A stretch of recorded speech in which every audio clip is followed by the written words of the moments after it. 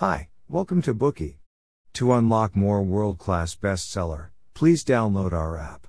Just search for Bookey at Apple Store or Google Play. You will get 7 days free trial with more features. Today we will unlock the book Decisive Moments in History.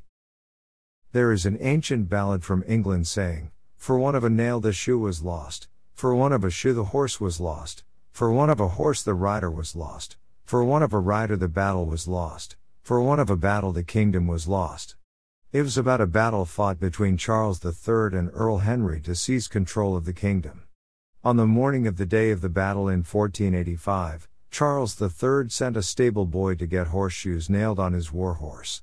When the blacksmith was nailing the horseshoes, he found that a nail was missing. At this time, the bugle sounded for assembly, and it was too late to find another nail. The groom was afraid of being scolded for the delay, so he made the blacksmith finish up quickly, despite the missing nail. On the battlefield, when Charles III was about to engage in battle, the horseshoe with a missing nail fell off. Consequently, Charles III was hurled to the ground. The soldiers mistakenly thought that an arrow had killed Charles III, and thus the army was demoralized. Earl Henry exploited the situation to launch an offensive and won the war, which gave him dominion over England. If the blacksmith had been able to nail the horseshoe adequately instead of providing subpar work, maybe Charles III would not have suffered this stunning defeat and loss of the kingdom. Of course, it's difficult to verify the authenticity of this story. Still, there were indeed many similar critical moments in human history. The book Decisive Moments in History has recorded 12 crucial moments in human history, which we will share with you today. This book is different from other history books that revolve around the records of historical events and the analyses of historical figures. The author not only depicts epic events in history, but also amplifies them in order to get a close-up of 12 decisive moments, which together form a grand tapestry of civilization. The author refers to these rare but dramatic peaks as decisive moments in history. The author Stefan Zweig was a famous Austrian novelist and biographer. He has been hailed as one of the most celebrated biographers in history. Zweig was born into a wealthy Jewish family. In his early years, he studied philosophy, German literature, Roman language and literature at the University of Vienna. He focused on literary creation after earning his PhD in philosophy. He was known for the books 24 Hours in the Life of a Woman, and Letter from an Unknown Woman, and Three Masters. While traveling around the world, he met famous authors such as Roman Roland, Rodin, and Gorky. These personalities greatly influenced his literary creations. After the rise of the Nazis in 1933, Zweig was blacklisted because of his Jewish identity, and his works were destroyed and banned. Later, as the persecution continued to worsen, he went into exile in Britain, stayed briefly in the United States, and eventually settled down in Brazil. On the 23rd of February 1942, due to his pessimism about the situation in Europe and disillusionment with life, Zweig and his wife committed suicide at their home in the city of Petropolis. Just like life, history is constantly changing. So in addition to widely known stories, what other nameless but important moments are worthy of the world's attention? In this Bookey, we will handpick 9 moments and uncover them thoroughly in 3 sections. Part 1, The Human Journey of Discovery. Part 2, The War of Mankind. Part 3, Human Ideology and Art. First, let's discuss Part 1, The Human Journey of Discovery. As we all know, the Pacific Ocean is the largest ocean in the world, and its area occupies nearly half of the planet. However, very few people know the name of the first person to venture beyond the Americas, reach the east coast of the Pacific Ocean, and look back over the vast waters. If the discovery of the Americas was the most critical first step in humanity's understanding of the Earth, then the discovery of the Pacific Ocean was the second step, and was extremely crucial. After its discovery, America and Asia could finally be connected, which filled the most significant gap on the map of humanity. Only after this event did Magellan's fleet have the opportunity to fulfill its historical mission of proving that the Earth is round. At the end of the 15th century, Columbus quickly ignited the enthusiasm of the gold rush in the Spanish people after his discovery of the American continent. Whether it was a high-ranking noble, or a person at the bottom of society, they were scrambling to embark on an adventure in search of gold. One of the explorers was Balboa, who came to Hispaniola to escape his debts, and simultaneously intended to pay off his debts and get rich by digging for gold. After finding no trace of gold, he sneaked onto a large ship belonging to Enciso, who was a jurist that was nicknamed the Bachelor. When the ship arrived at Darien near Panama, Balboa and Enciso teamed up to suppress the native people and plundered a large amount of gold. Balboa soon banished both the governor appointed by the Spanish king and Enciso through the use of force and trickery. By the time Balboa became the new master of the colony, his actions had broken Spanish law. Just when the king was about to put him on trial for his crimes, the most powerful native chief invited Balboa to have a meeting. The chief told him that there was a sea across from Darien. It was on the Southern Ocean and was flowing with gold. At last, Balboa found the trail to the land of gold, which he had been dreaming about for a long time. He concocted a plan on the spot. Instead of waiting to be tried in court, it would be better to venture out to the Southern Ocean in search of gold.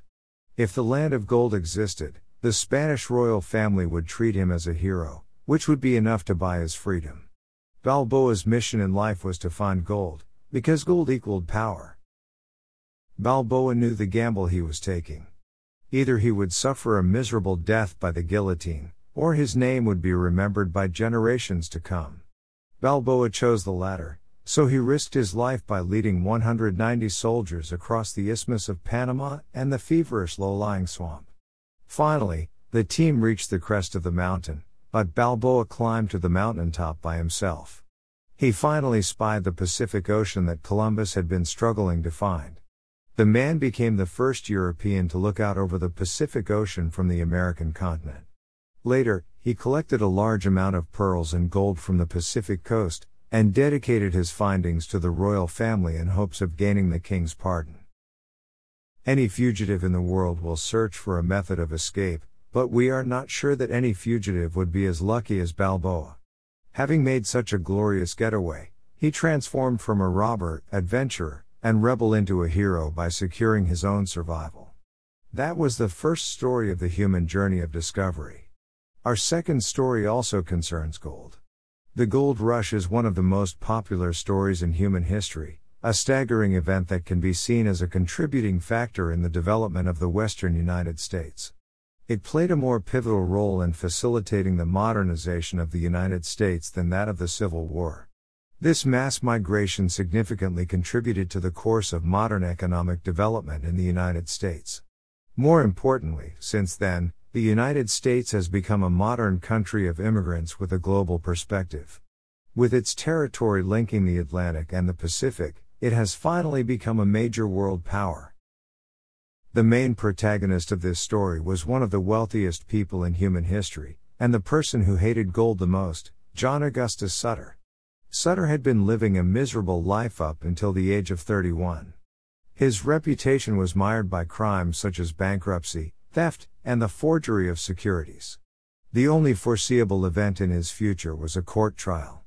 Hence, in 1834 he left his wife and 3 sons, fleeing to New York by boat. Later, he traveled to the west to begin his arduous journey. At last, he arrived in San Francisco, which is part of California today.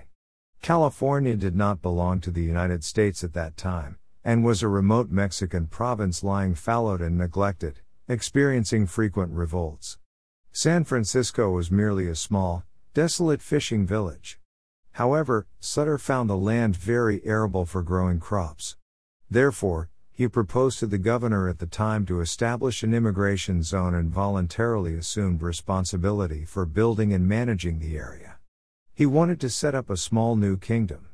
The governor approved his proposal, giving Sutter a concession for 10 years. This magical land did not fail to live up to Sutter's expectations. The planted seeds produced a 5-fold return, the barns were filled, and the herds flocked in high numbers. The small kingdom he established and managed here covered a large and extensive area. Canals, mills, and international trading agencies were built. Sutter supplied not only the Fort Vancouver and the Sandwich Islands, but also all the sailing vessels that landed in California. The Californian fruits he cultivated are still famous and admired worldwide today. He accumulated credit and a considerable amount of assets in the greatest banks of England and France. Sutter became the wealthiest man on earth at the time. However, the good days did not last long. In the end, fate would have the last laugh. The discovery of gold on the fertile land once again changed Sutter's destiny. In January 1848, Marshall, Sutter's carpenter, found gold in the sand of the canal. The gold was easily obtained with the simple use of a sieve. Since the gold was discovered on Sutter's land, Sutter naturally claimed the gold as his property. Though Sutter had asked the people around him to swear that they would keep it secret, a woman revealed the secret by giving a few kernels of gold to some passerby. What happened next was without precedent. A massive horde of gold prospectors fanatically trespassed on Sutter's territory, and scourged Sutter's homestead like a swarm of locusts. As the gold rush intensified and the news spread all over the world, many crowds flocked to San Francisco from all over the world. Sutter's land and property were carved up entirely by the gold rush. Not a single kernel of gold found on his land was put into his pocket. On the contrary, the gold ruined his family. All of this was a cruel twist of fate. The fanaticism of the gold rush undoubtedly created havoc for Sutter. He became penniless and impoverished in an instant. To defend his rights, he could only make use of the law by filing a suit in the state government. He asked the government to compensate him for the loss of property and return all the gold found on his land. At that time, California had already been annexed to the territory of the United States of America in 1850. Under its strict governance, the United States put a stop to the anarchy and established a legal system. The government accepted Sutter's case, and Sutter won the first judgment, but at the expense of the interests of tens of thousands of people in San Francisco. Countless numbers of angry protesters stormed into the courthouse to light the verdict sheet on fire. One of his sons shot himself when surrounded by the bandits, another was murdered, the third fled and drowned while trying to return home. Sutter barely escaped while his former small kingdom was set aflame. After that, he embarked on a long journey of retaliatory lawsuits. He was eventually reduced to being a panhandler. He wandered vacantly around the Hall of Justice in Washington for 25 years until his death, and he did not receive compensation for his property. History was created as a result of these events, but everyone had a different destiny, and Sutter's story was especially pitiful. The next story is more uplifting. The British Antarctic expedition fought hard in the name of glory and idealism in the fatal competition of conquering the Antarctic. It also carried considerable weight in determining human history. By the 20th century, humanity had conquered almost every corner of the Earth, aside from the coldest areas of the Antarctic. For decades, many countries had sent countless expeditions, but none successfully reached the Antarctic. Therefore, reaching the South Pole was not only a matter of personal glory, but would also bring honor to the country that was successful. The British Navy Captain Robert F. Scott once represented Britain in the conquest of India and countless unnamed islands. His deeds have been recorded multiple times throughout history. This time the mission to the Antarctic fell on Scott. In November 1910, with thorough planning, Scott led the British expedition in a march towards the South Pole with full confidence of their success. Although they had learned in the process that the Norwegian expedition had already planted the Norwegian flag on the land of Antarctica, they still held on to their idealistic hopes. They decided to confirm with their own eyes whether or not another country had already reached the South Pole and conquered the only unoccupied region on Earth. Scott and the expeditionists fought hard to trudge through the snowstorm. When they reached their destination, they found that the Norwegian flag had already been planted on the South Pole. Norway had been the first country to reach it. In this way, the expedition was ultimately a failure for Scott. Scott wrote in his diary that the journey had been in vain, for nothing but dreams that have now ended. They left tears of sorrow at the South Pole. They felt gloomy and hopeless, as though they were convicted criminals. After they grievously planted the British flag next to the victorious Norwegian flag, it was time for them to go back. However, the return journey seemed as though it would be more dangerous, and Scott wrote in his diary, "I dread the trip back." Sure enough, the storms and howling gales, freezing temperatures, and unceasing cold on the way back destroyed the lives of the heroic expeditionists with a force like no other. Their bodies had long been frozen, and they completely ran out of their food supply and fuel. Some expeditionists went insane and teetered on the brink of death. Some left the campsite to meet their deaths like heroes in the wasteland of ice and snow. With tenacious will, Scott insisted on keeping a diary and writing letters to his homeland and wife. March 2nd, March 21st, March 29th. Scott's diary at the end of his life became a veritable diary of death, which recorded the downfall of a hero. Finally, after months had passed, on October 29th, another expedition took place to find the bodies of the heroes and retrieve their diaries and other documents. Scott's records and letters were swiftly broadcast all over the world via telegrams. People found them very impressive and astonishing. In the Cathedral of the Empire, the king bent his knee in memory of the heroes. We have now covered the first part of the book, The Human Journey of Discovery. In this section, we have seen three of the most adventurous symbols in human history. Balboa ventured beyond the Americas and discovered the Pacific Ocean.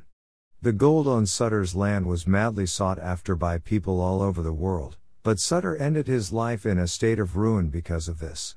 Using extremely tenacious will, Scott's expedition engaged in a fatal competition with nature, and left human footprints on the South Pole.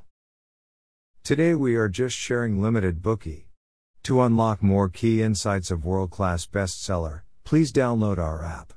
Just search for BOOKEY at Apple Store or Google Play. You will get 7 days free trial with more features.